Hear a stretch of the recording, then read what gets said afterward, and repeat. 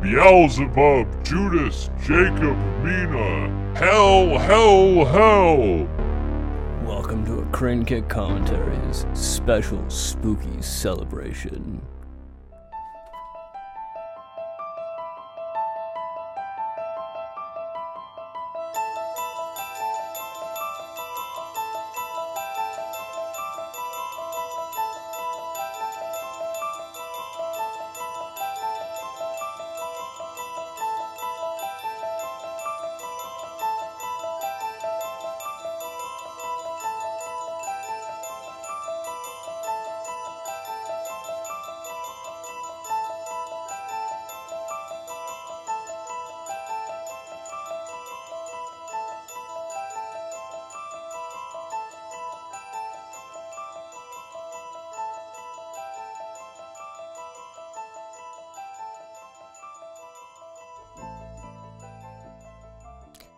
Hello, and welcome back to Crane Kick Commentaries. My name is Jack Dumastro, and as always, I am joined by my very good friend, Keaton Byer. Hello. How's it go? You didn't say hello. You always bring me in with a hello. So I waited Well, for a hello, second. Keaton. Hello. How's it going? There. See? God, jeez. There we go. Excellent. Now we can go about our business. So, Keaton, do you know what's amazing? what's amazing? We just watched a movie, Yeah, and it was like a movie. it was like a movie. Well, yeah, so the thing is that by the music, the intro music, it might sound like we've come full circle, but in reality, well, in a way we have. In a way, we have come full circle. In a way. Yeah. But yeah, you're right. I have this distinct feeling that I haven't had in quite a long time. In like a week. A week, yeah, that I like. Yeah, in about a week. In about a week, yeah. And the feeling is, I feel like I've recently watched a film. Exactly. And that's a good feeling, to be honest. So, the film we're doing today is The Exorcist 3, if you haven't guessed the pattern yet. Yes. And just right off the bat, as soon as I heard that music while watching the movie, I knew it was going to be better than Exorcist 2. Yeah. Like, Which is not hard. no, it's not I hard. could have pointed a camera at a wall for 2 hours, and that would have been the best. Probably better than The would have been Exorcist better. 2. I would prefer to watch that film, to be honest.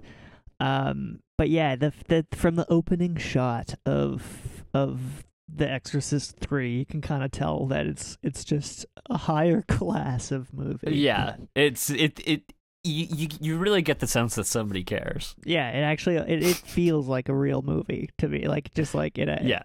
I don't know.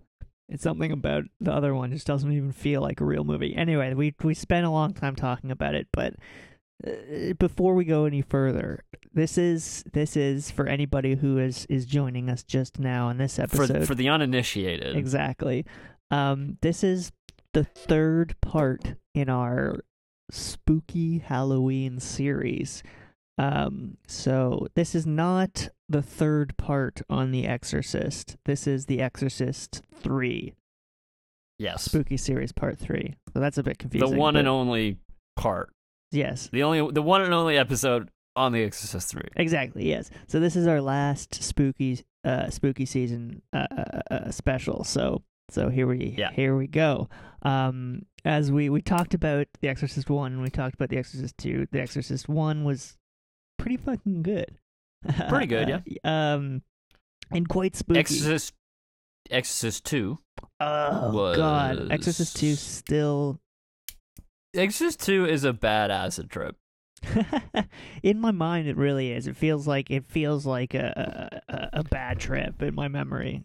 It's just like Yeah. I can't quite remember. I can't piece it together, but it's just like a series of images and bad feelings. Yeah. But anyway, without further ado, do you wanna give us a recap of The Exorcist 3? Give us a little bit of a rundown of what happens, and then we'll go from there? Sure. So, I mean, like, first, let's kind of talk about, like, what it is. It's like, it's almost like more of, like, a thriller, I would say, than a horror movie. Yeah. It's like a is it? police procedural, almost, It is a lot. Yeah, but it is, It's not a metaphysical thriller? No, it's not metaphysical, although Maybe no, it's not. But like I was saying, so this is the sequel to The Exorcist 1. It ignores Exorcist 2 pretty much completely. Oh, entirely. Yeah. I don't think they mention any part of it. Exactly. And so instead of focusing on Reagan, we are now starting with Kinderman, the detective from the first movie. Yes. Well, it is what? It takes place 15 years after the... Yeah, several years after. This film was made in 1990, and the original was made in 1973. Yeah. So about the same amount of time that happened in real life. Yeah. And so we have Detective Kinderman, who is now played by a different actor. Yeah, and probably, because, is it Lee Cobb? J. Cobb? J. Lee Cobb. J. Lee, it's both, huh? J. Lee Cobb, unfortunately passed away. Or maybe it's Lee J. Cobb. Point is, it's both J and Lee, but we don't know what order it's in. Yeah, okay. But he passed away in 1975, I believe, or somewhere. Lee J. Cobb. Lee J. Cobb, somewhere in the mid 70s. So he was unable to. That's why, as we mentioned last week, he was unable to be in the second one. I think he was meant to be in the second one, actually, mm-hmm. and then it and started then falling they had apart. to rewrite the script. It honestly, because maybe his death kind of like ruined that film. Yeah. Now that I'm thinking about it. But they replaced him with George C. Scott, who is a fine actor. Yeah. Although the character is played very differently. It's an entirely different character. It's an entirely different character. That's fine. The character honestly doesn't show up a hell of a lot in the first Exorcist. No. Yeah, so you have him returning here, and he is I guess just more tired and less like yeah, he's not jovial. He's more at all. cynical, he's less jovial, yeah. But I mean, I think part of that has to do with the actor. Yeah, it's hard to tell where the line is there of like what the intended thing is. But so basically he is finds himself seeing a series of murders which are grisly in nature.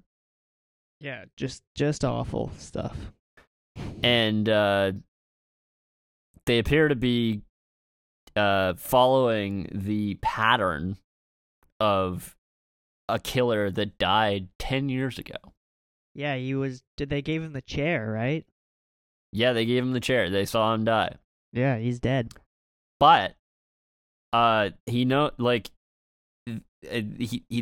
crimes are being committed and it matches exactly the information that only the police had. Yeah, it's one of those things where they withhold information from the public so they can try and catch out the killer. So it's information that had never been made public and that only the killer could know, but the killer's dead, and yet it's repeating now in present day 1990. Oh, and he's also hanging out with the priest from the end of the last movie. Oh, yeah. Who is also played by a different actor. Yeah. And is also a completely different character. He's with similar changes. He's a little similar. He's also much less jovial. He's still pretty jovial. The father? Yeah. Father Dyer. Yeah, he's still pretty lighthearted. He's definitely of the two, he's the lighthearted one. Anyway, so eventually I'm trying to remember what happened. It's kind so of there's a all these tangled murders. plot, to be honest, in this area. Eventually, Father Dyer ends up in the hospital for some undisclosed reason. Yeah, and the detective goes to visit him in the hospital because they're buddies from the first movie. Yeah, he brings him a puffin doll. Yeah, and then he's like, and then it turns out that while in the hospital, the father gets murdered by the Gemini killer. Yeah, and it's a super brutal murder too. It's like one of the worst ones yet. Although it's completely clean. Yeah, there's no blood anywhere. Yeah, it's because it was sucked from his body and placed in jars. Individual jars. And then his head was removed and then replaced with the head from the statue of Christ. As it always is in this new spate of murders. exactly. Or is that the whole Gemini? No, that's not the new. But they did find the zodiac sign on the hand. Right, the Gemini sign. Because the newspaper said the zodiac sign was on the back. Right, yeah. The newspaper But the actual zodiac sign was said was on the hand. was on the hand, right. So while trying to track the Zodiac killer, basically he questions a bunch of people at the hospital, and he kind of finds some things that are happening that just don't add up. You know what I mean? Yeah. Like Things are just kind of weird. It's a strange place. There's that weird nurse with that fly on her. yeah, and like there's nobody that could have been in the room to kill him. You know what I Oh yeah, mean? speaking of which, doesn't one of the priests say that his favorite movie is The Fly? Yeah, which I thought was really funny. I thought, as soon as I saw that, I was like, Jake's gonna love this movie. Oh yeah, supernatural shit is going on. Like, who could have been in the room? You know, Right. nobody came or went except for this like woman who is basically catatonic. Right. Yeah. There's that really creepy vibe. They go back to the creepy vibe Psychiatric ward. Yeah. Because that's always, easy fodder for creepiness, apparently. Yeah. Which is probably offensive if you really get into it, but we won't get into it right now. Yeah, so anyway, they go there, and then they find this woman who is, like, being real creepy. You know? And I can't really explain much more than that. Yeah, she's just kind of creepy lady. Yeah, and so he clearly knows something creepy is going on. Hey. So, and then he finds out that there's another guy in like, the isolation Yeah, like unit of the hospital. that where it suddenly becomes Because like he's a prison. violent. Yeah. And so he goes and talks to this guy. And he realizes that he looks exactly like Father Karras from the first movie. Oh my god. And he this is kind of a weird point for me because he describes Father Karras. Oh, he describes Father Karras as like a good friend, but in the first movie they like barely knew each other. Yeah, exactly. They literally just met, Yeah, and then he dies like. And they were actually couple days kind of later. confrontational in their Yeah. first meeting. So I don't know if maybe that was like that this is more close to the book than the first movie was. Yeah, that's probably a good point. So like I'm wondering, because this was directed by the writer of the book, if maybe he decided to make fewer changes. that could be very much true. Yeah. Which is confusing for the audience, but Incredibly so. Whatever. Incredibly so. It kind of begs it the took me out of there question for a second. that maybe Blatty should have directed all three of them. Maybe it would have been a better, more cohesive. Yeah, well, maybe, but I think we'll talk about that later. Yeah, that's probably part of the rest of the podcast. Carry on. Yeah, but so anyway, a bunch of shit happens, and then he realizes that Karras, or the guy who looks like Karras, Yeah, because he's is like not possessed. sure that he's Karras because he like can't. well, because Karras is supposed to be dead. Yeah, and I think he's even got like a grave and like so he can't find any like DNA records of Karras. Yeah, exactly. Well, they do like dental records, don't they? Or actually, they say they're going to do dental records, but I don't know if they ever do that. Yeah, they never in the follow movie. up on it. Yeah, They never There's follow a lot up of, on it, That's so- why. Anyway, finish. Go on. Yeah. So anyway,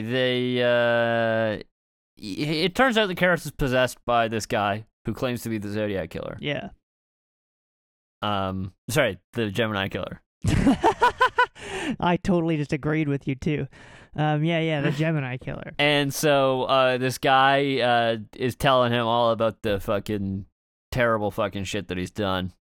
Yeah, And, and then this movie like starts getting kind of psychedelic. Well, that starts here. Like, there's been a few kind of psychedelic-y moments, but like it kind of starts getting properly like psychedelic weird here. Yeah. I mean, it's not like Exorcist 2. Well, that's psychedelic But- in a like that. Yeah, Yeah. this is psychedelic. Like watching Fear and Loathing in Las Vegas. That was Yeah, psychedelic, this is like being on acid. Yeah, this is very intentional. Yeah. and somewhat coherent. Yeah, very different vibes there. Yeah. um, so anyway, and so you talk to this guy, he finds out all sorts of weird shit about this guy, and like, you know, I guess he kind of believes he's the Gemini killer. He doesn't know how, but he knows. Oh, he knows. Yeah, he's got this kind of feeling, but he, Yeah. Yeah. And meanwhile, there's some stuff going on with a priest. Yeah, there's some incongruent... We'll talk about why this happens, but yeah. Some weird... Eventually he pops up again. Yeah, weird unrelated priest. Weird unrelated priest, but he doesn't enter it until later. Yeah, who but, you think is going to tie in, but then just doesn't until much later. Well, does tie in, though. Much later. But, like, yeah, much later. But, anyway, so he does all these fucking discussions with the Gemini killer. Sorry. Yeah, Gemini killer. Yeah. And basically doesn't learn anything of consequence, except that, basically, how he became in Karras's body is basically like Pazuzu, who they don't name, by the way. No, yeah, they don't name Pazuzu. Which is probably because they were like, well, if we name Pazuzu, it might connect to the people might be one. reminded of The Exorcist 2. Yeah. So exactly. we won't. Even though it's very clear it was Pazuzu from the book, I think. So apparently Pazuzu, basically, as Karras was dying, like, Pazuzu allowed the Gemini killer, who coincidentally was just killed in a chair. Yeah, like, it's just exactly the same time. Or close enough. Yeah. To enter Karras's body because Karras was dying. This is stupid. But, because Karras was so brain damaged, because he just fucking had a traumatic head injury. yeah. Well, he just felt like he literally died. Like, he was dying. It was and so basically he was catatonic for a really long time.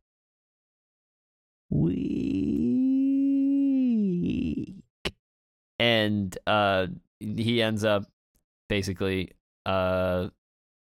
I think basically like the body escaped from like the morgue or something. I don't know. It doesn't make no. He like, says it's kind of confusing. He says the body. They dug out of the coffin. Yeah, climbed out of the coffin. Right? Yeah. It doesn't make any sense. This is the this is the stupidest part of the whole thing. Well, not the stupidest part, but the most confusing. This is the part where you just have to like suspend your disbelief, because this is where they are like, okay, just bear with us while we desperately try and connect the two movies for a moment.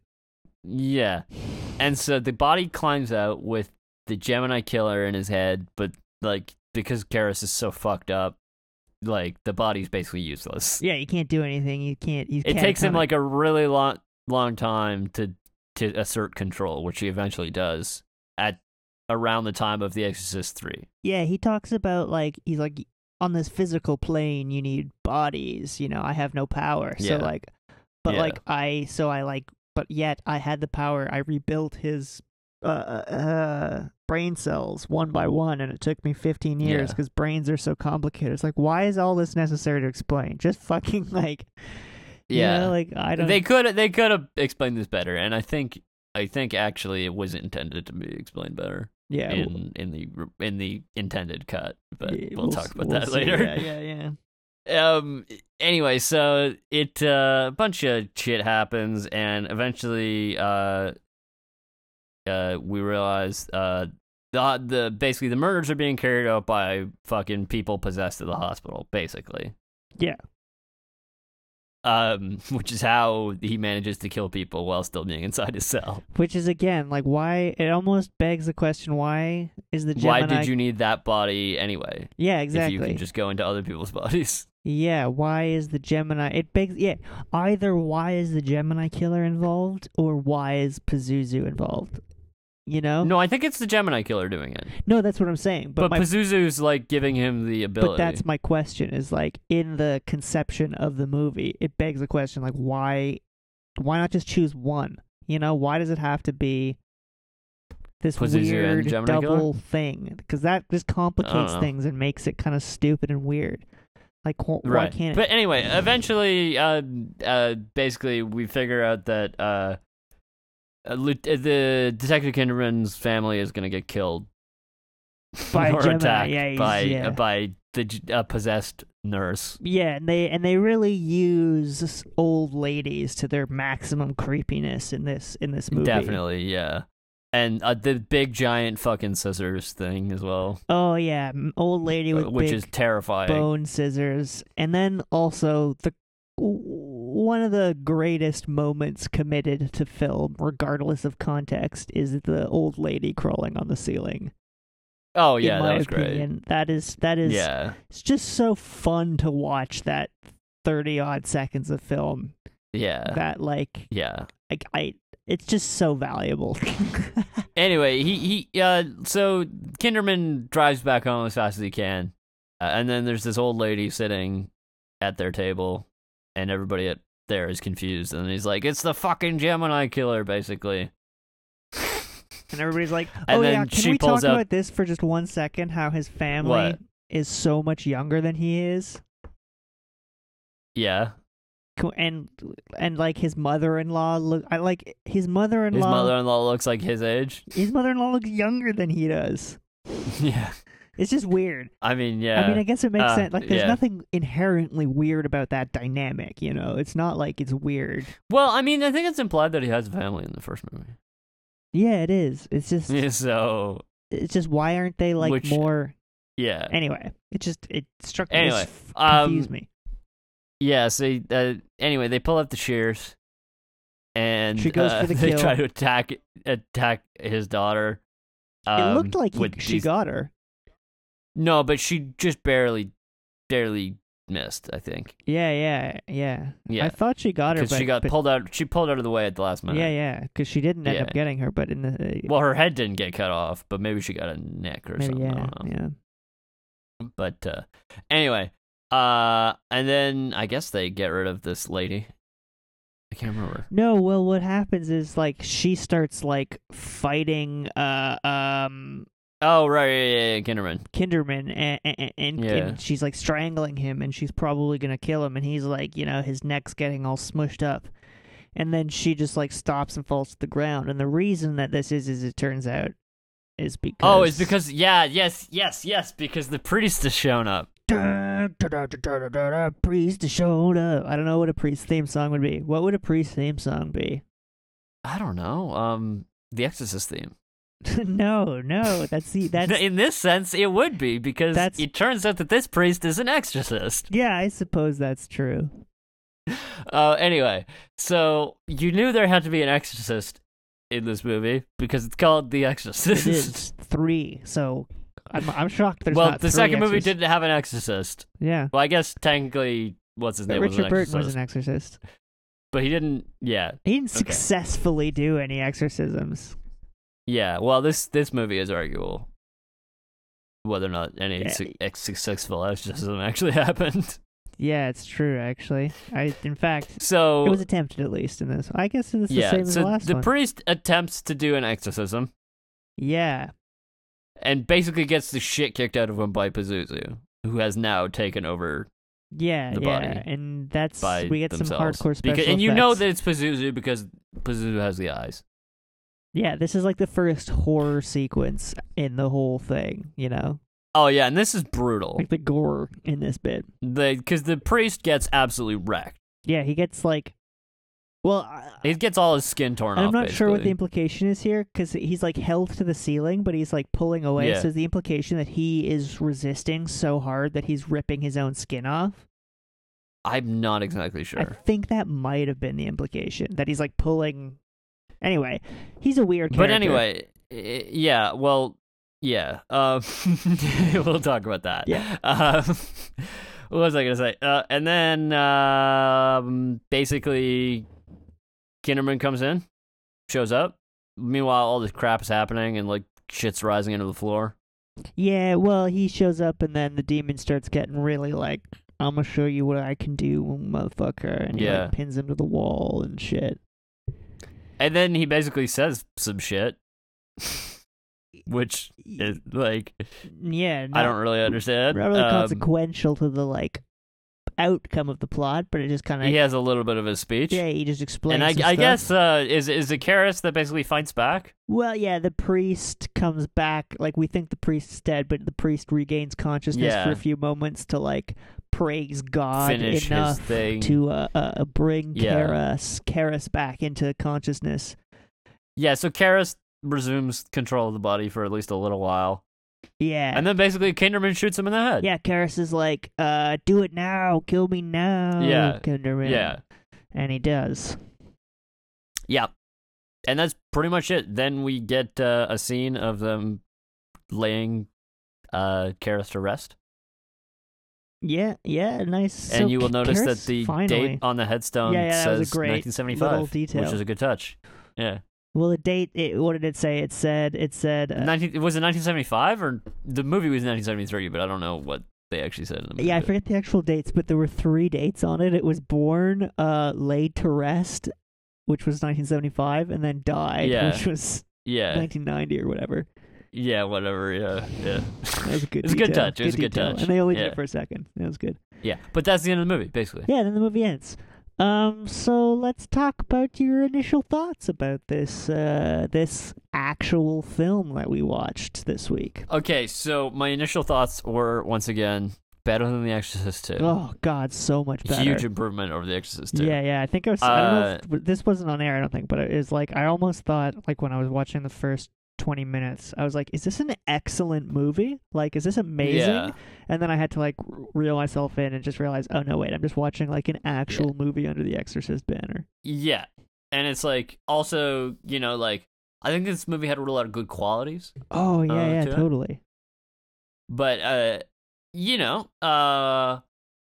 I think the plot was like maybe a little hard to follow and like maybe, Yeah, a lot of things were kind of not followed through on. yeah. You know what I mean? I'd say about 65% of a great movie was in there. You know? Yeah, but like there was a lot of good pieces and there was good acting and everything. Yeah, You know what I mean? yeah, and the compelling And characters. the lines were written well. They made sense when you spoke them. Yeah, and like the scenes kind of like led into each other more or Yeah, less. There was a exactly. little bit of there's some kind of chunky cuts, but Yeah, there was some stuff that didn't, fully work, but like it I kind think of it started was to like- fall apart. I think like it was almost a really good movie.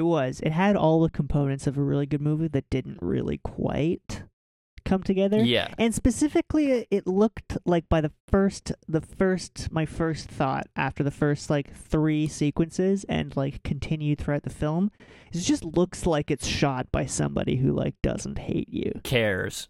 Yeah, exactly. Somebody who cares. Yeah, exactly. Like it just And feels like yeah, it, it was so refreshing to see that. yeah, it was like I'm sure like people going to see the movie who like were hardcore like diehard Exorcist fans who were like so refreshed. Yeah, or relieved, redeemed. Yeah. So They should call this Exorcist 3 Redemption. it really should be. So as we mentioned, it was directed by the author of the original, William Peter Blatty. Yeah, and he really put in some effort into this. Was this his first? Was this his directorial debut? Don't know. No. No. He directed a film in 1980 called The Ninth Configuration, Oh yes, okay. Which also had John Miller also in it. maybe considered by some people to be the actual third Exorcist movie, Yeah, right. but it kind of is and it kind of isn't. So technically, this movie could be considered the 4th installment of the Exorcist series. Yeah, well, there's a lot of we don't get too much into that in this episode, but yeah, it is. We won't talk about that much, but technically, you could consider the other one that we just mentioned to be the 3rd installment in the series, but this is the actual 3rd Exorcist movie. Yeah, exactly. This is basically the movie he went off and made while Yeah. But the other one happens in the same universe, as far as I know. The Ninth Configuration. Yeah.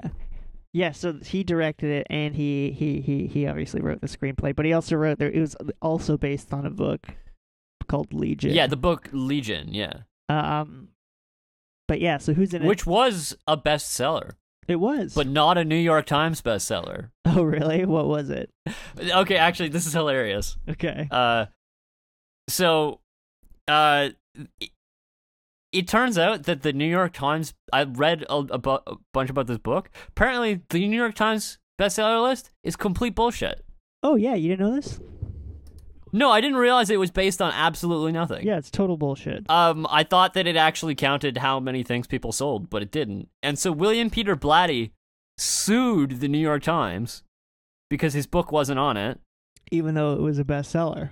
And in that lawsuit, the New York Times won, but they had, in order to win, they had to admit that the New York Times bestseller list is entirely subjective. Well done. Yeah. Good work, Blatty. So basically, they admitted that their list means nothing in order to win the lawsuit. What? Because if they said it was an objective thing, then they would have had to put him onto it, otherwise they would be lying. Yeah, and they didn't want to. So, should we go into the production? Like, we'll talk about the kind of cast as we get into them. Yeah, so I don't know if you wrote this down, but basically this initially started out like they initially tried to make this movie before they wrote the book Legion. Yeah. Well, The Exorcist 2 didn't do so well, obviously. Yeah, which we talked about and we should not mention anymore. No. The point is it didn't do so well. That's the end of this point. But for some reason, the company that made that clusterfuck, horrible garbage film that should still be held responsible. Every time, you know what? Every time Warner Bros. Makes a film, you know how it says, brought to you by the studio that brought you then some other famous movie?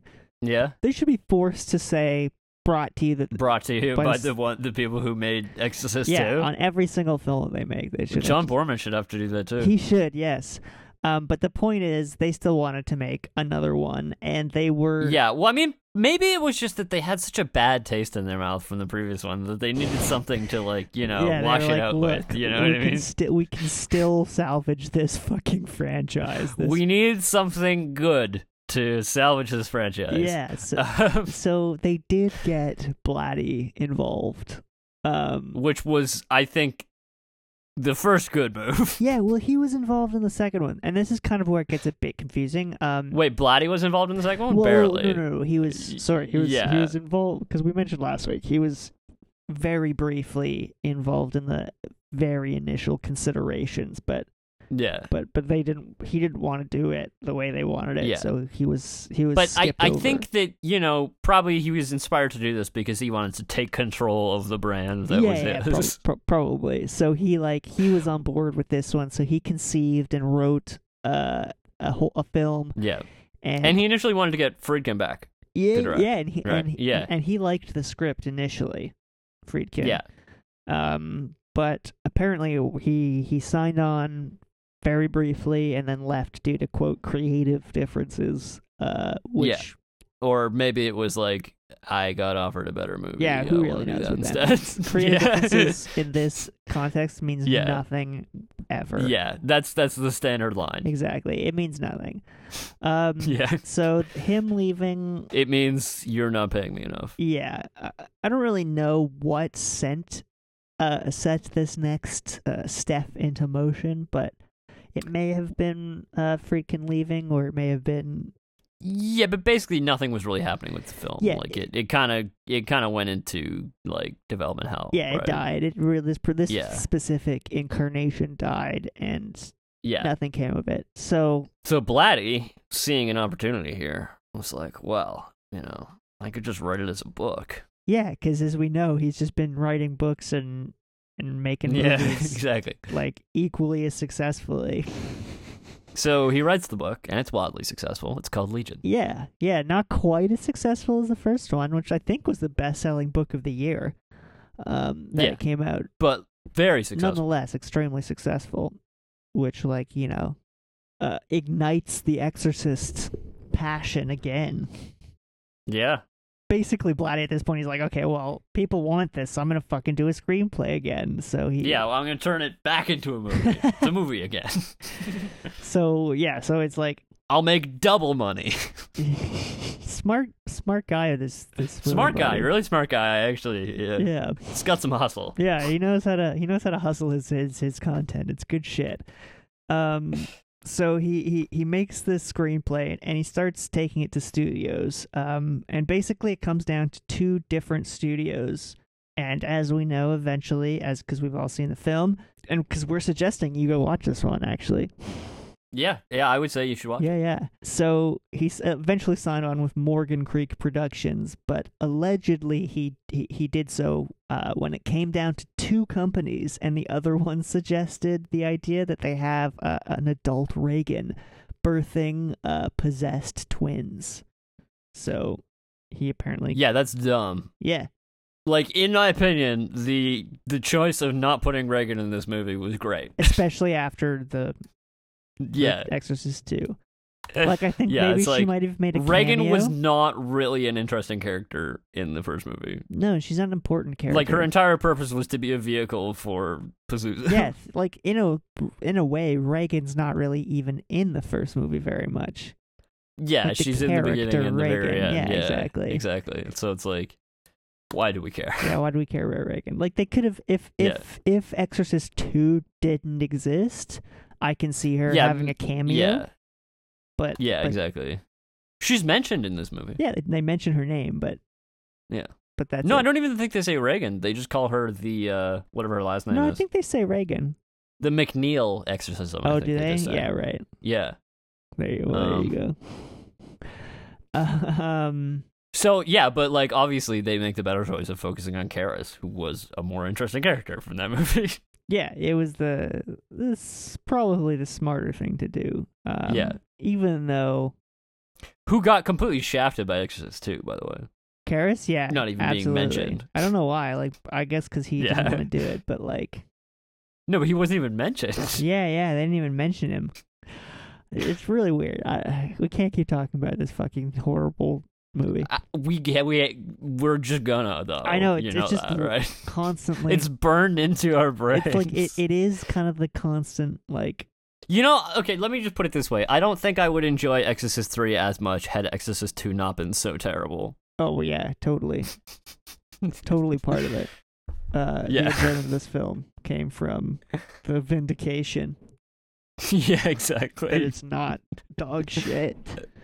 Yeah. So yeah. So he signs on with Morgan Creek Productions to make this movie. And he approaches John Carpenter to direct. Yeah.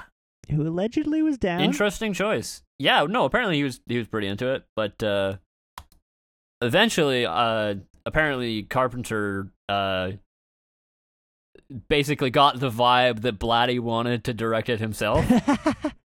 I love it. So he So stepped he was out like, of the way. yeah, you do that. You should And probably do that. to be honest, I don't think John Carpenter would have done this movie well. I don't know. I think he would have done it very, very, very differently. It would have been completely It different. would have been a very different movie. Yeah. For starters, yeah. For better or for worse, but I don't know. I don't know that John Yeah. Carpenter's stepping into the third Exorcist movie after that second one. I mean, I don't know. I just don't know that it would have been good. I don't know. That would have been a No, good I don't move know it for would have been good anybody. either. But it's like, But who knows? yeah, I think he did the right thing. Yeah. So so Blatty's going to be the director. This is the movie that they're going to do. He's got full fucking control of this movie at this point. Every level, he wrote it. He wrote the book that it was based Yeah, on. This is his fucking baby. Was one of the producers and he directed it. Is he in it? I don't think he cameos in it. Because I think he was briefly in the first one, wasn't he? Was he? I don't remember that. Yeah. I don't remember mentioning that. No, he is not in this one. But let me double check if he was in the first one. Yeah. Okay. Because I think he briefly was in the first one. I think when he part of signing on with Morgan Creek Productions was he wanted a lot of creative control as well. So he was briefly in the first one. He was? Who did he play? He was the producer of the movie that they were filming. Right. I do remember that. Yeah. Reading that. Which is funny, because he's the producer of the movie. That does make sense. That's, in real life. That's a metaphysical thriller, dude. Okay, fuck off. Don't you mention that word again. So yeah. So Blatty's in charge, so he starts casting. They cast what's his name? Patton. George C. Scott. Yeah. George C. Scott, who Also of Doctor Strangelove fame. also Doctor Strange, As well as Patton.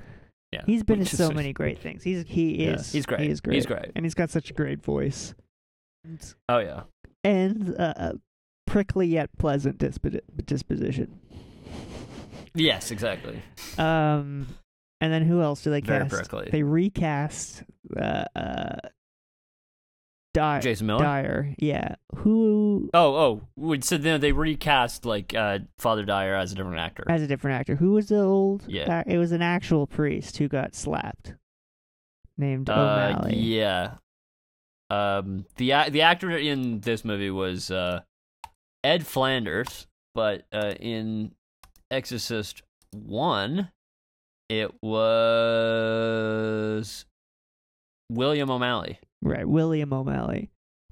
Who is basically only ever been in The Exorcist because he's not an actor. Yeah, he's a priest. He's a priest. He's not an actor. So it makes Yeah. sense that they recast that role. And, as it's 15 years later, it's a little easier to get away with that. I don't know. Do you think they asked him?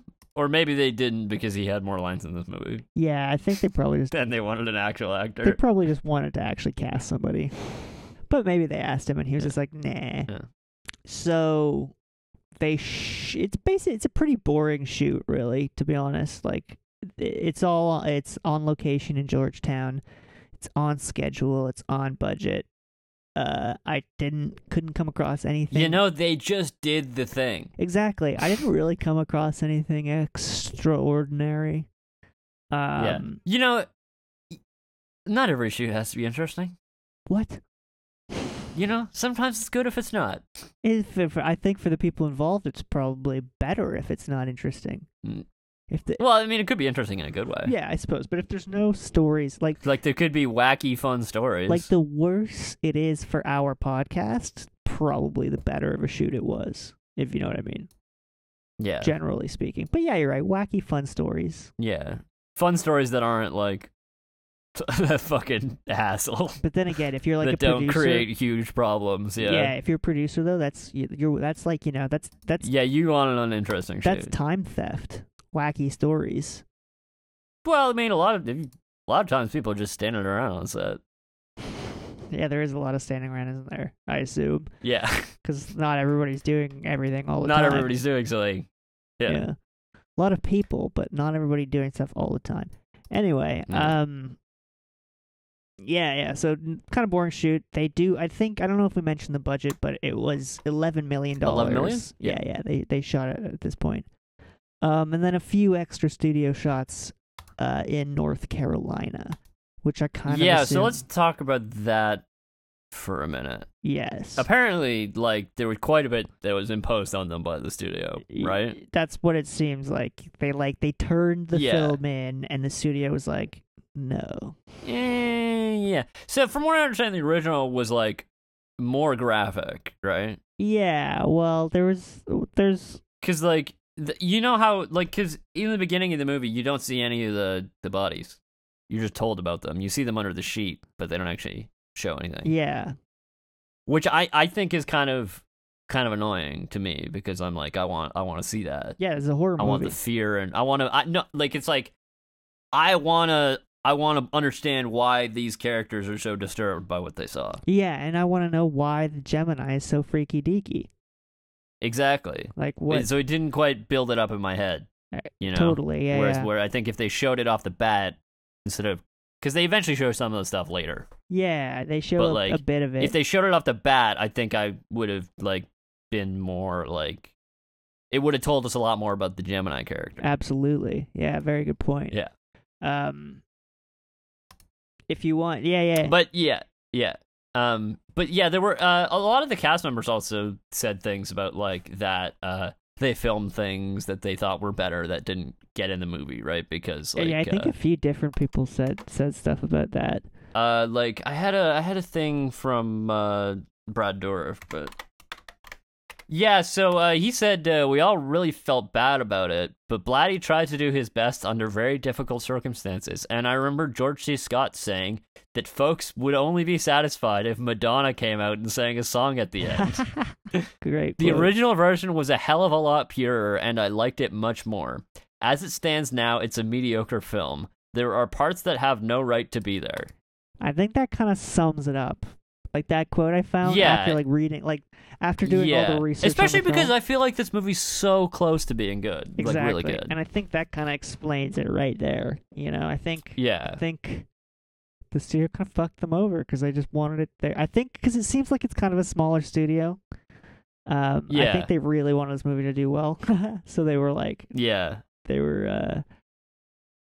trying to make it more. Look, it didn't have to be. You didn't have to try hard to make it better than the second one. No, of course not. That's all you needed to do, and this movie would have done well. Yeah, no, of course. I mean, like based on the name of the name recognition alone, that probably would've Like, how made- many fucking Exorcist fans were just starving for a sequel that was actually not shit? Yeah, exactly.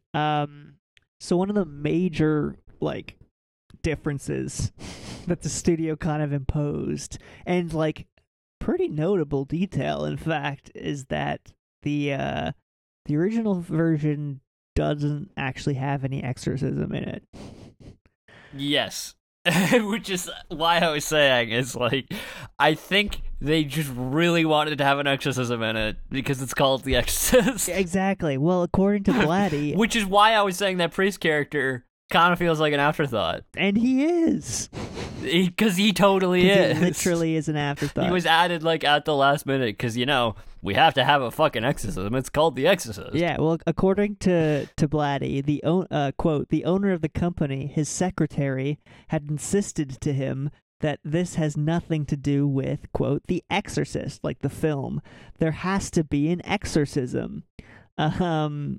And like the original version is way different. Do you want to read this other quote from Blatty about the original version? He said, the original story that I sold, Morgan Creek, and that I shot, ended with Kinderman blowing away patient X, which is what happens, but there was no exorcism. It was a Mexican standoff between me and the studio. I was entitled to one preview, then they could go and do what they wanted with the picture.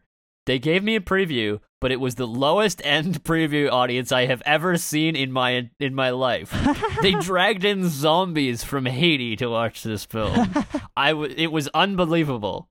But I decided better I should do it than anyone else. I foolishly thought I can do a good exorcism. I'll turn the pig's ear into a silk purse, so I did it. Yeah, so... Well, I mean, you know, he's right in the sense that it was probably better that he went ahead and did the reshoots himself. Yeah, exactly. Rather than just let them fucking butcher his movie. Yeah, it would have been, like... Probably even worse. It would not have been good, like, if they just brought Yeah. somebody else in to just, like, tack on some random fucking shit. Tack on an exorcism. Like, yeah. Which is what happened, but at least he got to do it himself. Yeah, so Blatty had to basically make up the Exorcist character and tack him back on. So Which is why he doesn't have anything to do with the rest of the story. exactly. So they gave them $4 million extra bucks basically to make up this. That's a lot for, Well, like, basically 2 scenes. yeah, basically. Oh, post-production as well. Yeah, Because yeah. there were some effects. Yeah. It was post-production as well as shooting those Okay, two so scenes. do you know if they had already shot the dream sequence or if it was added at this point? I think they had already shot the dream sequence, but I'm not 100% sure, to be honest. So they already called up Fabio. Yes, they already. Well, yeah, we forgot to mention all the awesome cameos in this film. Yeah. Who were they? So you got Fabio, as you already mentioned, Yeah. and then Some of them I don't think were cameos, but were just interesting people earlier in their career. yeah, who else? Like Samuel Jackson was briefly in this movie, in the dream sequence, I believe, right? Yeah, Samuel L. Jackson was in the dream sequence. But he wasn't famous yet, so it wasn't. It wasn't a cameo, cameo, it but was just- Patrick he was Ewing, just the an extra. basketball player, was Yes. in it. Ex-Surgeon General Seyfried Koop was in it. Yeah. Larry King. Larry King, yeah. Uh, I think. whatchamacallit? Oh, we said Kevin Corrigan was in it, but he was an actor. Like, he was just. Oh yeah, right. Yeah, yeah, he's a quote friend end quote of the podcast. Is he? Well, we just mentioned him a lot. That's why the friend is in quotes. Yeah. Yeah. Yeah, people we mention are quote friends of the podcast. Exactly. But yeah, well, just like back to the like idea of the original thing that. Oh yeah, got, we already said Fabio. Right. Yeah, well, just his original story just kind of got a bit butchered by the studio, and I think the original. Yeah. I think maybe the problem is they didn't butcher it enough. Yeah, well, I just don't think they were. I think they kind of like ham-handedly stuck in a couple extra scenes and removed a couple scenes just enough to make it really confusing. You know what I mean? Yeah, exactly. I think they were if like if they'd completely fucking reorganized it, it might have worked better. You know? I get the sense they cut out a lot and added a little. Yeah, exactly. Which is like, yeah. And like you're saying also that the Gemini had more backstory. Yeah, well, it's kind of seemed that way. Like, there's definitely in the book, it was way more about the Gemini, but also in his movie, I think there was like actually supposed to be like some flashback sequences as well to like his early childhood. Yeah. And they like explained that like his father was like, you know, the cause of the motivation of his killing. And I think right. In the book, for sure, the death of the Gemini is spoilies of the book here, so I'm just going to pause for 1 second here if you don't want me to spoil the book. Well, I don't think if you've watched the movie, I don't think you're really going to... Like, the book's a little bit different, but you've already got spoilers. Yeah, I know. I'm just... Why would you watch the movie without... That's why I'm giving you this... And then expect not to have any spoilers. It's a good point. So anyway, yeah. the book, it's it's tied to his father, like, because he's killing to like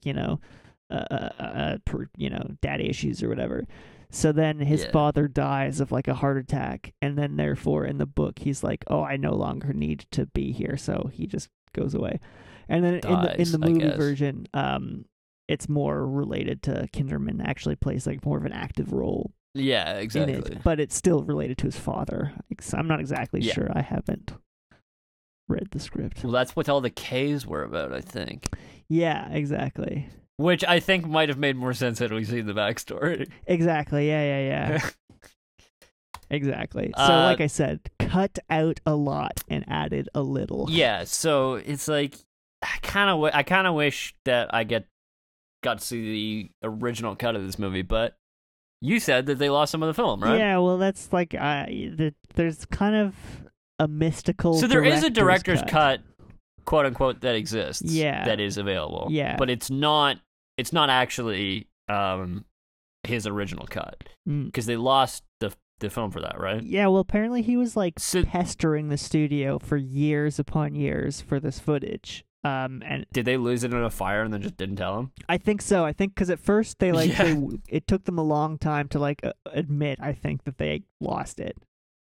Yeah. And then eventually they're just like, yeah, we don't have it. We don't know where it is. It's gone. So they were able to dredge up some stuff eventually, and they put together a quote unquote cut. What they had done is they were able to save some of the cuts because they had made VHS tapes of the dailies. Oh, okay, yeah. So they took it from hilarious. The VHS tapes. But obviously that's the quality. You can't put together a proper film of course. Yeah. So the director's cut is not a real director's cut. There's also apparently a fan cut out there, which follows the like original script, but doesn't have any. It uses, it cuts stuff out and it uses like deleted scenes and stuff. But I might watch the quote unquote director's cut after this. See what that looks like. But because I think it probably will be a bit better, but. I don't think it's possible given that they've lost a lot of the footage. It's a real shame, to be honest, because I think the director's cut could have been a great movie. I think the director's cut could have been a really good movie, yeah. But yeah, so before we move on, let's just talk about some of the reception to this movie, because definitely did better than definitely did better than the first. Yeah, it didn't have such terrible word of mouth. Yeah, exactly. Because it wasn't shit. It actually made some money. Well, I think the first, it didn't make, I mean, it made $10 million more than the first one, I think. Right. But, it turned a significant profit. It made $44 million. Yeah. Which is pretty good. It was kind of, it was received much better than the second one, but I don't think it was, like, fully embraced by critics. Yeah, no, critics didn't love it. And I think mostly... Which, I mean, that's fair. Like, it's not perfect. Yeah, most critiques However, I read of it were basically what our critique of it were like. Mostly people are just exactly. happy it's a movie, but it's not a great movie, but it's... Yeah, but this movie was very well received among serial killers. Oh, serial killers loved this movie. Yeah. Let's see. Oh, there's more than one. Yeah, there's Jeffrey Dahmer loved this movie. Yeah. What's his name? Danny Rowling loved this movie, a serial killer.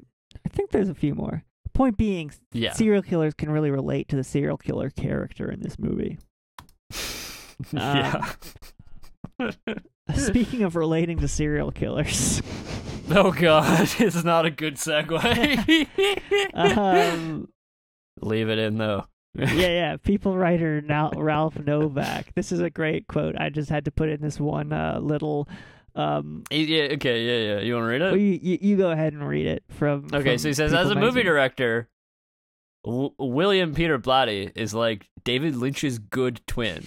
He is eccentric, funny, and daring. He also has a sense of taste and restraint. That's good. But that's like low-key, like throwing a ton of shade on David Lynch more than it's saying anything about Peter Blatty. It's like no actual good thing to say about Peter Blatty. It's just like, sounds like you're in love with David Lynch a little bit. Sounds a bit like you have a crush on David Lynch. Like, or just throwing a lot of shade. I know, but he's living rent free, man. Like, why are you taking this Exorcist, critique to talk about David Lynch? To talk about how good David Lynch is, if only he had taste. Yeah. That's like, hey Jake, what's your opinion of Star Wars? It's like, David Lynch would be great if only he had taste. Well, it's funny you should mention that because David Lynch almost directed Return of the Jedi. Oh, how good that would have been.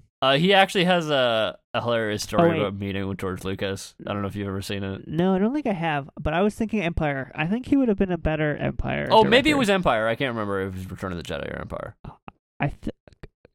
My mind, he would be a better Empire director. But now we're starting to talk about Star Wars, and that's never a good thing for us to do. So let's move on to the next. Because then J.J. Abrams will come up. Oh, no, God. Not...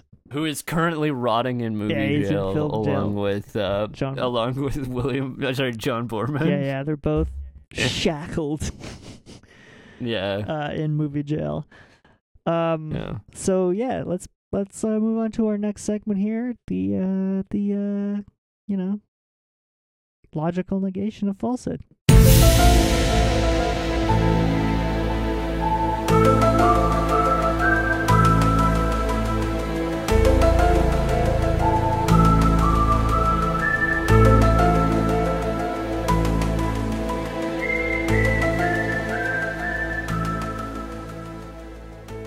Welcome to the truth. Welcome to truth. Truth. Spooky truth. Just because it's spooky season, Yeah, spooky. We're gonna talk about serial killers. Well, just tell me introduce the segment, and we'll get into the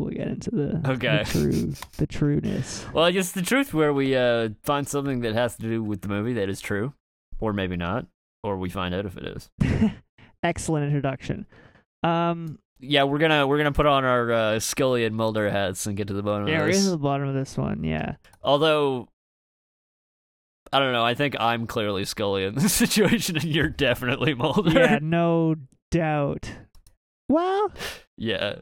Oh, no, yeah, I think no that's doubt, pretty no clear, doubt, no doubt, of course. Yeah. Spooky Mulder. Yeah, spooky. So Gemini Killer in this movie. Let's talk about the Gemini Killer for a second. Obviously based on the Zodiac Killer. Obviously based on Ted Cruz, the Zodiac Killer. The Zodiac Killer. So for those of you who aren't familiar, Ted Cruz is a Zodiac Killer, as proven by 2 tweets. The first one, he gave a speech in 2013 at CPAC titled, "This is the Zodiac Speaking." So obviously that was his admission. That's basically admitting, yeah. Yeah, and then later, I forget what year was this. In the year 2017, he tweeted out the Zodiac cipher and symbol. So, point being, I don't know, man. It seems pretty clear to me. Point being, he's a fucking Zodiac Killer. But anyway, that's just a little aside because according to the FBI, the Zodiac Killer is not been caught, even though, Really? he's a senator for Texas right now. Well, maybe the Zodiac Killer was actually an alien, and the reason why they said he wasn't caught was because they don't want to reveal the truth. That's a good theory. Give me a second. I gotta write that down.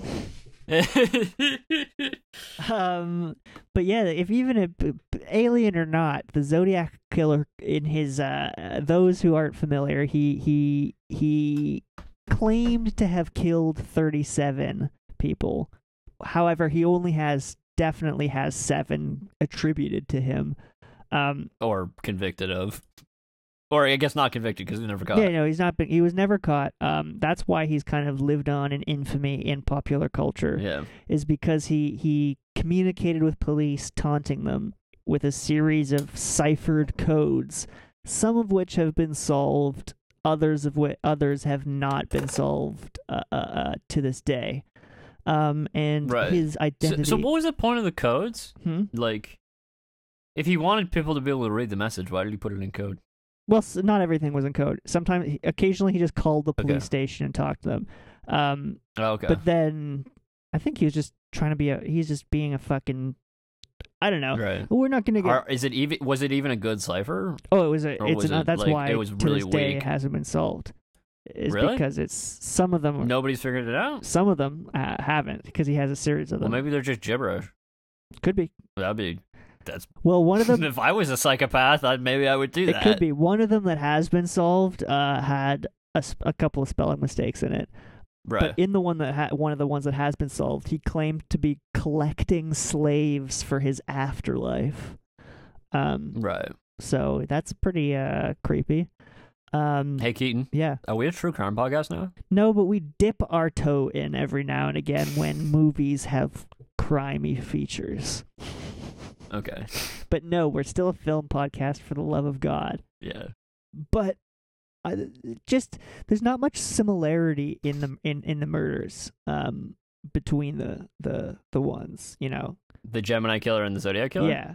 And like at least that I know, like, I mean, maybe if you, because the Zodiac Killer, as I mentioned, infamy, I think there's probably 2 billion hours of documentary and podcast, like, content out there On the Zodiac Killer? Yeah, exactly. So within there, I'm sure there is a lot more details about, like, the state of the bodies, but as far as I know, he didn't have. They were not decapitated. Well, yeah, and I don't think he had any, like, MO, as in, like, he didn't cut off a finger, or he didn't drain their blood. Yeah, and he didn't, like, cut a symbol, or he just didn't do stuff like that. Yeah. He just killed them and left, basically. Most of and then wrote a stupid note about it. Exactly. Most of them were shot. One was stabbed. A couple people survived. But anyway, that's enough about the Zodiac Killer. That I just wanted to put that in there because because the fucking Gemini Killer is so clearly the fucking Zodiac Killer. But this is. Well, I think Blatty admitted it. Yeah. Was not admitted it, but just said it because it's what it is. It is what it is. Gemini Zodiac. Come on, it's there. Yeah, yeah. So, but this is Halloween, so let's and this is The Exorcist, so let's fucking talk about an exorcism. Okay. is this related to the movie? Yeah. Or just because it's an exorcism? No, it's related to the franchise. Okay. So in the first episode we talked about the exorcism of Roland Doe, who Yes. was the exorcism, that was the exorcism that Blatty based the first novel on. Yeah, he based most of the that's where he got into exorcisms. Basically, was hearing about this one. He read about it in the paper. Go back and listen to the first episode if you don't remember this, but or if you didn't listen to it. But yeah, he read about it in the paper and he was like, "Wow, that's interesting. I'm gonna go write a book about it." Right. So he did. But there's also this secondary exorcism that he used as inspiration for a lot of details that were in the first movie, and vaguely in the second one, but not as much. But it's more about the concept. So, this is the exorcism of Emma Schmidt, Okay. and she was exorcised. Is that a word? I don't know if we've. I think it is. Must be. Yeah. She had an exorcism performed. Exactly. So she had her exorcism performed by the infamous early 20th century German-American Capuchin friar and Catholic priest, Father Theophilus Reisinger. Why was he infamous? Because he apparently performed a lot of exorcisms, and he was bounced around the Catholic Church quite a bit. He started off after he came to America from Germany. What, was he not appreciated by the higher ups or something? I don't think they liked him as much. Well, he came to New York and he was, performing exorcisms in New York and generally Right. being I guess kind of annoying. So they shipped him out to Wisconsin. Right. Which is where he became involved with Emma Schmidt, allegedly. Okay. I was reading that there is a bit of debate about where the initial, where they met, whether or not it was in Wisconsin or if it was closer to the East Coast, but regardless, the book I was reading said it was Wisconsin. So she began experiencing possession symptoms at around 14 years old, very similar to the other. Did you say possession symptoms? Yeah. Okay. I just find it funny to think of possession as a medical condition. Yeah, we have symptoms similar to Roland Doe, revulsion of holy objects, stuff like that. I'm just imagining a doctor coming in and it's we got the test back. They're possessed. It's possession. Yeah, it's possession. Tested positive for possession. Positive for possession. I'm sorry, but you've tested positive for possession. Yeah. Yeah, so revulsion, and this is I should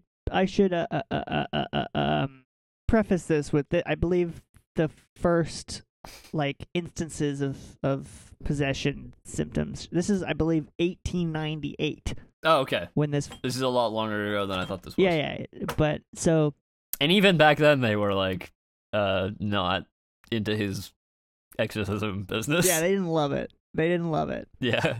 Because even then, Right. they thought it was a 16th century thing. The Catholic Church. Oh, okay. They still were this is not modern religion. Yeah. Yeah. But yeah, so Emma began experiencing stuff like quote disturbed thoughts, whatever the hell that means. She had an inability to enter churches, and then this one is great. This book just said, quote, unspeakable sexual acts. Oh God. So Lord knows what that means in that time period. Is there involving crucifixes and blood? Maybe. Masturbating with a crucifix is where my mind first went, for sure. That scene in The Exorcist. But because in the book it was an actual masturbation, so maybe she didn't actually stab herself in the crotch as much as she actually used a crucifix. Okay, yeah. The second one is far more disturbing with the blood. Oh yeah. The stabbing is much worse, for sure. Yeah. The other one's there's nothing wrong with the first one. If that's what you want to do, it's a little odd. If that's what you want to do, man, good for you. But If that's what gets you off. Oh God. But yeah, so this. Do you want to read this next little bit here? Just summarizing the first bit about her possession. Yeah. So basically, in this account that came out and was done in 1935, the source of the possession was believed to be the source of Emma's possession was believed to be her aunt Mina. Mina, which, if you know anything about Dracula, is a name that pops up in that.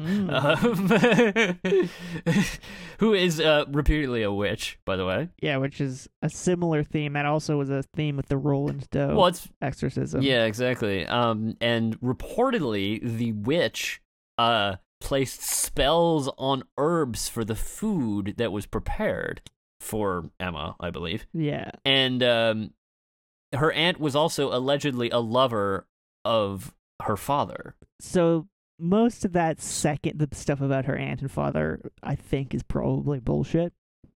Right. Like, you don't think she was a witch? No, I don't. You don't think they were spells? Well, she might have been, up to some witchy stuff, but I don't think she was causing a demon to possess Emma. No, I don't think so. But the book I was reading kind of called all this extra stuff about her and her father and the food stuff. It kind of made it sound like that was a bit more rumor than it was. Is this one documented like the Roland Doe one was? So here's the thing. This first, well, we'll get to it right here. She under the authority of the Bishop of Des Moines, Emma was first exorcised by Father Theo, which is what they called him. In 1912. So she was 30 years old. So she'd been experiencing possession for like 15 years at this point, basically. Right. So this first possession in 1912 is not documented basically at all. This is all just like hearsay and people. And Father Theo, obviously, he wrote a book that he talked about it very briefly, I think. But yeah, so that exorcism is not documented really at all. But then 20 years pass. And, nothing from Emma, but then she comes out of the woodwork and she finds Father Theo, and whether or not it's her or someone near her, but regardless, Emma needs another exorcism. Okay, so the exorcism kit comes out. Yeah, so Father Theo is like, exorcism! Exorcist! Yeah. So he gets. Oh no! He's actually he's quite a bit more like this.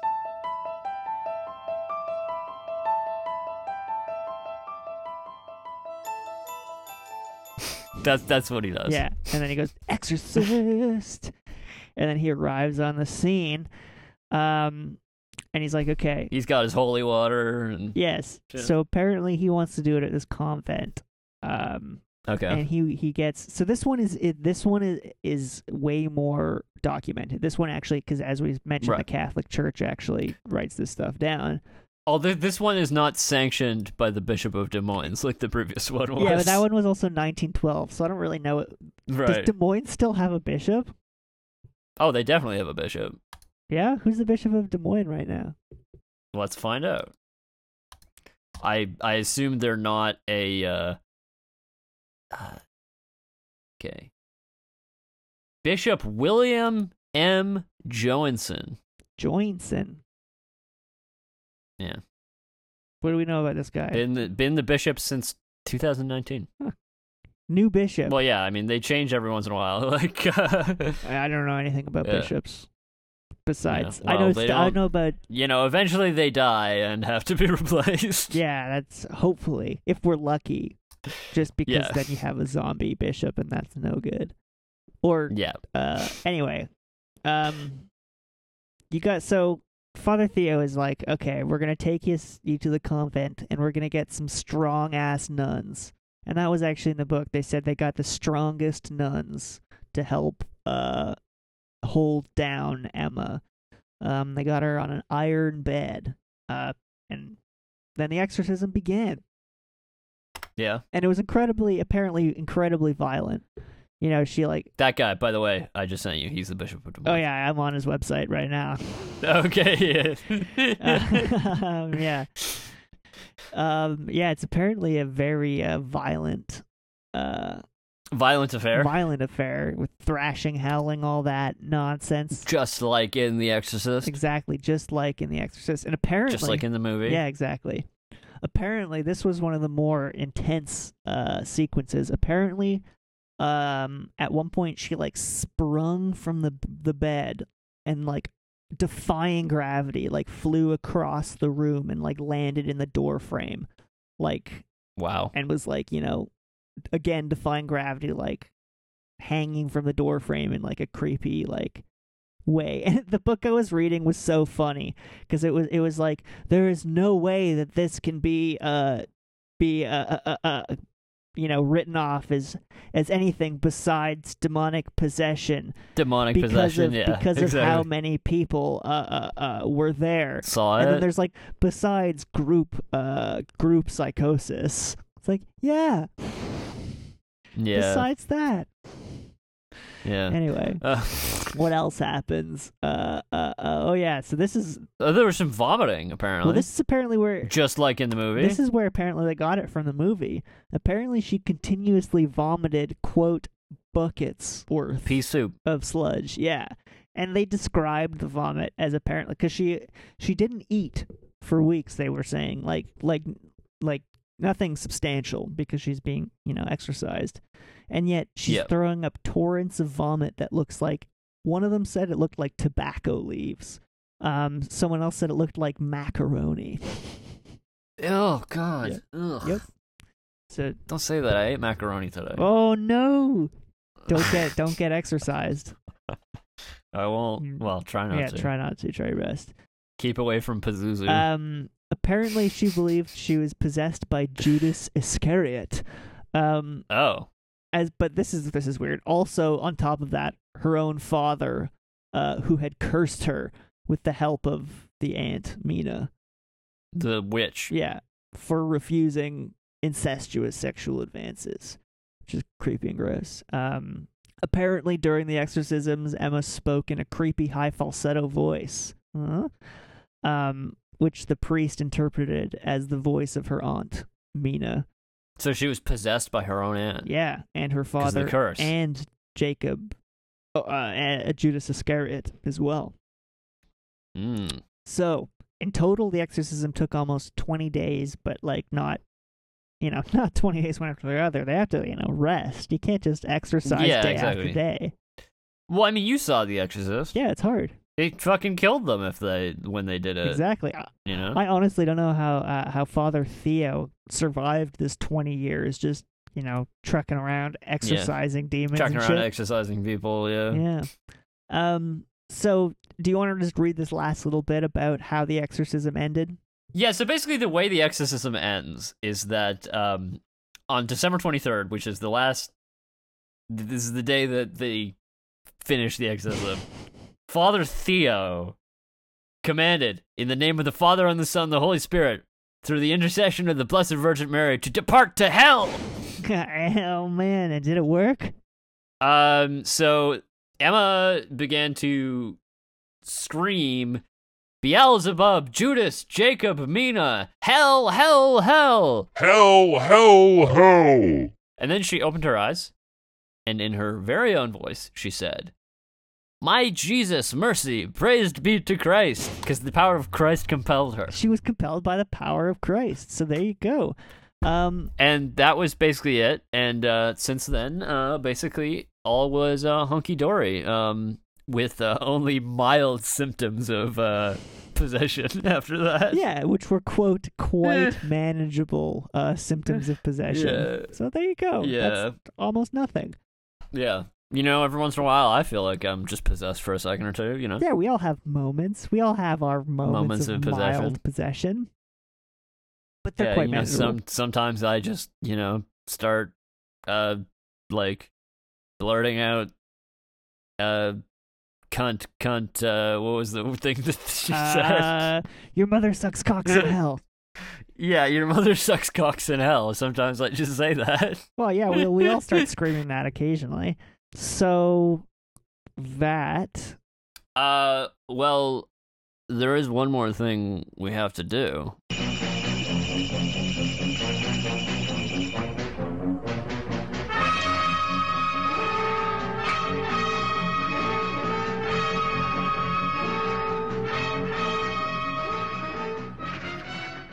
All right, welcome to 6 Degrees of Star Trek.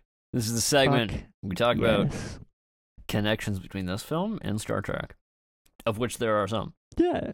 I mean, So this is obviously we do this by sort of ranks of connection. Like a direct connection would be if somebody in this film is in Star Trek, and a one step would be two-step. and a two-step is if somebody is in something with somebody else who's been in Star Trek, And so on and so forth. and so on and so on. 3, 4, 5, yes, etc. yes. I don't think we've ever had to do a 4. No, I don't think it's ever gone further than 3. Because I don't think there is, really. It's harder to not No, find a 3. exactly. What was I gonna say? However, well, let's just go ahead and start with this movie Well, this because there are a few. Yeah, well, I don't know. I don't know if there are any Did you notice direct any? connections. Oh, there are dark connections. Yeah, well, I was going to say, It was pretty obvious to me just while I was watching. Oh. Did you notice any? not off the top of my head, because I'm not as good at that as you are at placing people's faces to Star Trek episodes, but it's definitely a hot period of Star Trek. You know, there's a lot of Star Trek. Yes, this is the early 90s, you know. They have TNG is happening. In a couple of years, you're going to have Deep Space Nine start up, and then Voyager. Yeah, so After there's that. a lot of opportunity for people in this film to be in Trek. Exactly, yeah. What was I going to say? Let's start with the direct connection, Okay. because there was one that I found. Okay. And I'm surprised you didn't notice this. Who is it? Who's the direct connection? So Brad Dourif, Oh, yeah. who right. you may know from, who most people probably know from Lord of the Rings, to be honest. Yeah. Well, that's what that was so my he's first. Grievous Wormtongue in Lord of the Rings. But also, I feel like Brad Dourif just cannot catch a fucking break as an actor. Whoa. Like, he's kind of typecast, you know? Oh, yeah, totally. It's very villainous, often, like, psychotic. Like, he's also the voice of Chucky. Oh, yeah. Well, he's good at being kind of creepy, but Yeah. yeah, I can't believe I totally. He was in One Flew Over the Cuckoo's Nest. Oh, yeah, he was. Yeah, and in what am I about to talk about, he was also I can't believe I forgot about this. So this is 3 episodes of Star Trek Voyager. Yeah, he's got a sick arc in Voyager. Yeah, so he plays crewman Lon Suter, who is a Betazoid, so somewhat telepathic. Yeah. Deanna Troi is a Betazoid, if you're wondering what a Betazoid is. Yeah. You know, they feel something. But he's a psychotic Betazoid. Oh, aren't they all? Anyway, sorry, my I'm getting in the way with my hatred for Betazoids. And so he in the first episode he's in, which is called Meld, which is a very Tuvok heavy episode. Yeah, very Tuvok heavy.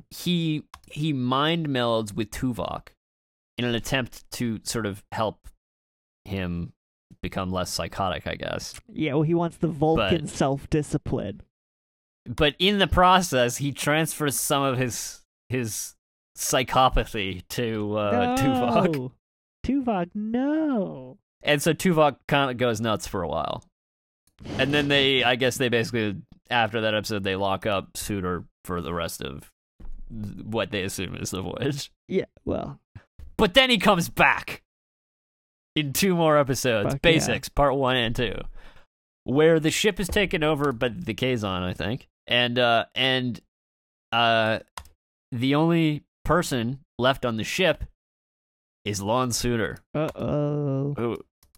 Oh, well, the doctor's also left on it, but he's not a person. He's not technically a well, he's not physically there. Right. Can we really even say he's on the ship? He's a person. Do you want to have this debate right now? No, I'm not. I'm just... Okay, he's on the ship, but he can't do shit. Speaking of which, follow Robert Picardo all social media. Okay, sure. I think I might already. Yeah, that's for our listeners too. That's just my Yeah. What was I gonna say? So basically, he like overcomes his like urge to be a bad guy and basically helps retake Voyager from the Kazon, but I believe in the process gets killed. Probably it's almost necessary for the redemption arc. Yeah, exactly. So he sacrifices himself, I believe, to actually, am I ruining that episode? Maybe. Yeah, well, we've ruined a lot of Star Trek episodes. We've ruined a lot of Star Trek episodes, but I don't think I ruined the episode because the episode's still good. No, just even though you know what happens. Yeah, it's almost better now.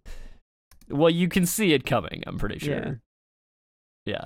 Anyway, so that was that. That's Brad Dourif. But yeah, no, I just want to say Brad Dourif, completely, is kind of typecast. I don't think I've ever seen him as a good guy. Yeah, I can't think of any. Or I mean, I guess he's kind of a good guy in Voyager, but he's also psychotic. He has a redeeming arc in Lord of the Rings movie. Yeah, but he's a bad guy for the most part. So yeah, and he's also Chucky. Yeah, who is evil but also kind of funny. Yeah, well, we should next year, Chucky. Next year we'll do Child's Play. Yeah. 1, 2, and 3. Yeah, that'll be cool. Oh god, those movies go south really quickly too. Yeah, really well. We'll wait till next year to get into all that.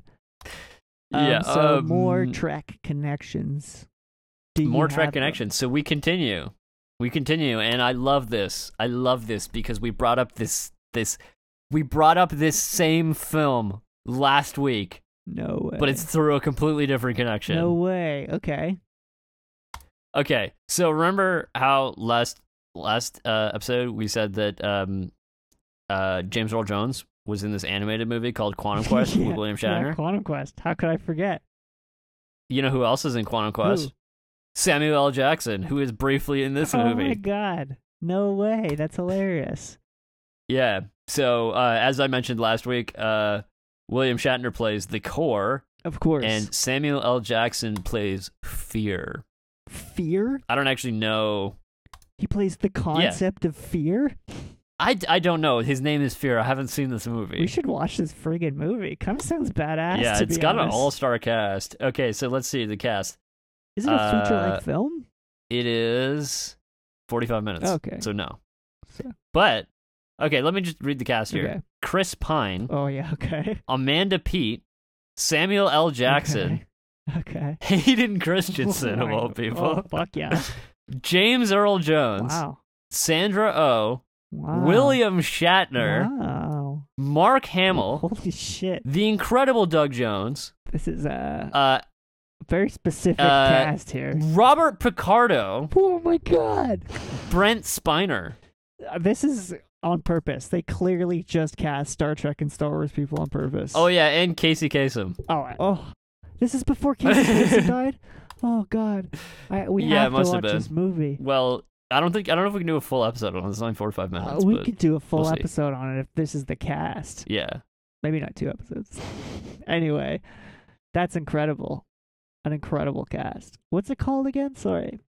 Quantum Quest, a Cassini Space Odyssey. Huh. All right. The poster is very aesthetic. Quantum Quest, a Cassini Space Odyssey. Oh, yeah. I'm looking at the poster. This came out in 2010. You missed John. But for some reason the poster looks like a fucking Vaporwave album. Yeah. Weird poster. Yeah. Anyway, what were you gonna say? I'm just looking at this. It's confusing. With this thing. I'm just looking at this movie now. I'm sorry. I'm getting absorbed into this movie. Okay, let's move on from it. But we will come back to this movie at some point. It will be mentioned again. It might also be crap. Yeah, it probably is, but it looks awesome. Yeah. Where were we? So, okay, last one. Here's the last one. And this one is kind of either really stupid or really great. Okay. So, Larry King makes a brief cameo in this movie. Fuck yeah, he does. What? I didn't even notice Larry King. Where was he in this movie? I think he's in the dream sequence. He was in. Okay, well, he's somewhere in this movie. I saw a still of him in the movie, but I couldn't remember what scene that was I from. think he's in the dream sequence, or he's on the TV. Right. So, May 15th, 1994, Larry King Live. Okay, who was on Larry King Live, May 15th, 1994? Rick Berman, Michael Dorn, Marina Sirtis, Avery Brooks, Nana Visitor, and Renee Auberjonois. Holy smokes! What a show! Yeah, I'm gonna watch it after this. You're gonna watch that episode of Larry King Live? Yeah, Fuck yeah! they're probably talking about Star Trek the whole time. I was. What else would they be talking Literally, about? What else could they talk about? Oh yeah, and he's also had Shatner on, I think, at least once. One would Separately. assume. May he rest in peace, by the Yeah. way, Larry King. Yeah, Larry King, R.I.P. But yeah, that's 3 connections right there. There you go. Fuck yeah! And I'm sure we could keep going, but we'll Oh, we could. we'll, Yeah. we'll give our listeners a break though. We won't make them. Yeah, so there we go. That's that. So okay, let's get to our final thoughts The here. final thoughts on before we sign off this here. is not On only Exorcist 3. yeah, this is This is our final thoughts on the Exorcist series. Actually, we should talk about the whole series in retrospect. yeah. actually. This is the Yeah. Halloween special final. Yeah. Keep in thoughts. mind, this isn't the last movie in this series. No. but, There's 5 movies and a show, but but this is kind of the end of like one phase of the series. you know what I mean? yeah. I think, and there's even Like- like a modern film coming out like this year or next year, but I don't know. Yeah, well, we'll see how that is. But anyway, what was I going to say? Final thoughts. Final thoughts on. First, let's go with this movie, then we'll talk about the series. as a whole. Yeah. Okay. So, almost a really good movie. Much better than The Exorcist 2. Oh yeah. Not quite as good as Exorcist 1. So Agreed on let all me- fronts. Yeah. I think it's probably But ruined yeah. by the studio, like we were talking about the director's cut. I Yeah, think, like we were doing. I really want to see the director's cut, um, or I'm gonna watch the one that exists. yeah, and I then, would love it. you Would be. know. It's a shame that they lost the footage. It's a shame that maybe they can like I don't know recreate it with paintings. I don't know, some shit Yeah, CGI. yeah, I don't know, something like that. And like what you were talking about, like showing the bodies, that kind of speaks to. Like, Yeah, like that would have I think done a lot. I just want more spook. I think. Like I just think. Yeah, I mean there was very little actually in the way of that. And I'm not saying like, this movie has to be a horror movie just because it's part of the same series. Yeah, and I think that's kind of what he was. But I trying to mean break it out was of, it but- was yeah, there was a lot of like, it almost felt like a lot like an episode of the X-Files, you know what I mean? Yeah, there was a lot of talking about stuff. Yeah, which is fine, exactly. Which is great. No, it's fine. It's just like it's not what I was expecting, and I don't think that's what. Like once again, showing the bodies would have done a whole lot about Yeah, that. just show you know me what I a mean? bit of horror, a bit more spook. I just want a bit more spook. Yeah, exactly. I wanted it to be a bit. Yeah, or make it more distributed better through the movie. Yeah. because there's a lot at the end. Yeah, and even the end is not horrifyingly spooky, to be honest. Yeah, It's like there's Yeah. that one scene where with the priest tearing himself off the ceiling. yeah, that's brutal though. that's a lot. But I wanted like 3 more instances of that peppered throughout the film. Yeah, Would exactly. have been great. But yeah, good improvement. Yeah, totally. Is the main point. The And it's like it redeems the series. absolutely. It's like, oh, okay, we're back on track now. Yeah, exactly.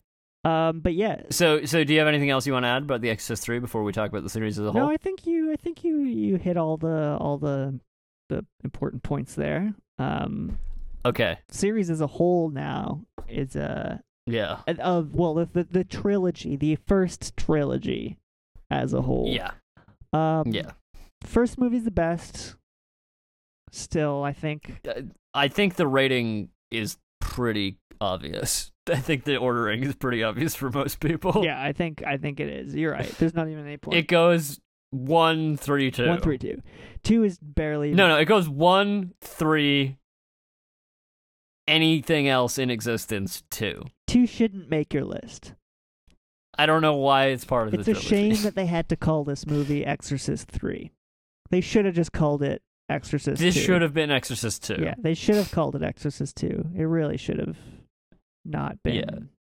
what happened. But in they had to. 1977. They had to, because the other one was called Exorcist to Two. Heretic.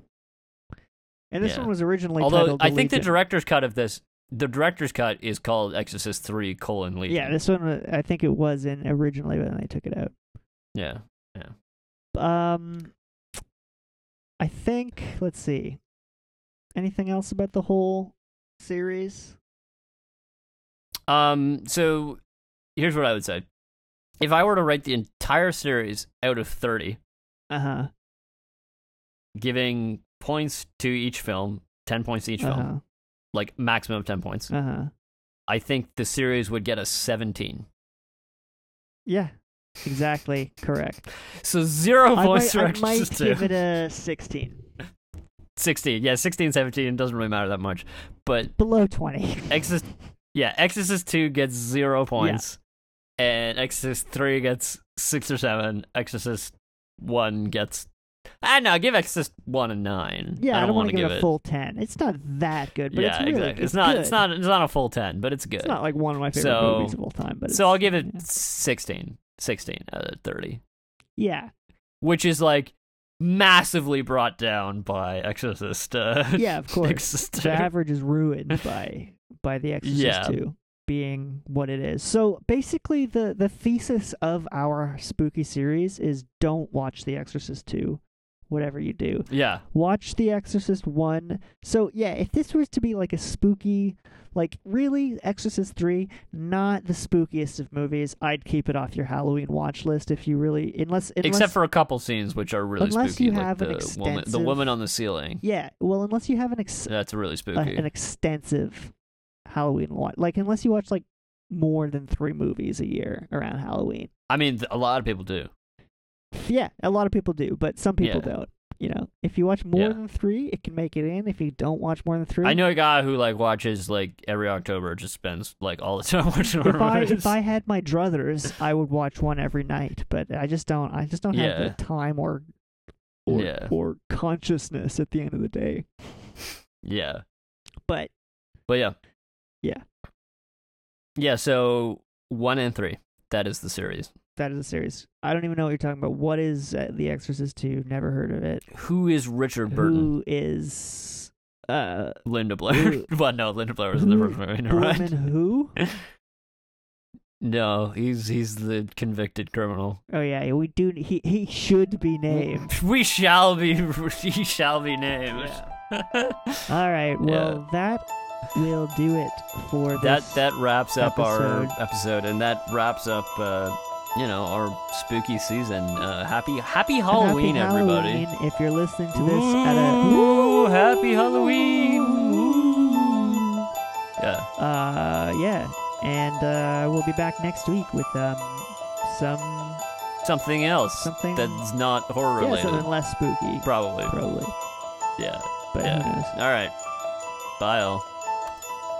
Okay. Oh, yeah. Shout out to everybody in Virginia. Actually, I wonder if somebody's actually in Washington, D.C., where this film is set, and their ISP is in Virginia. Actually, the District of Columbia did. It's just not on the map because the District of Columbia is not on the map. It's too small. People in D.C. people, shout out to you.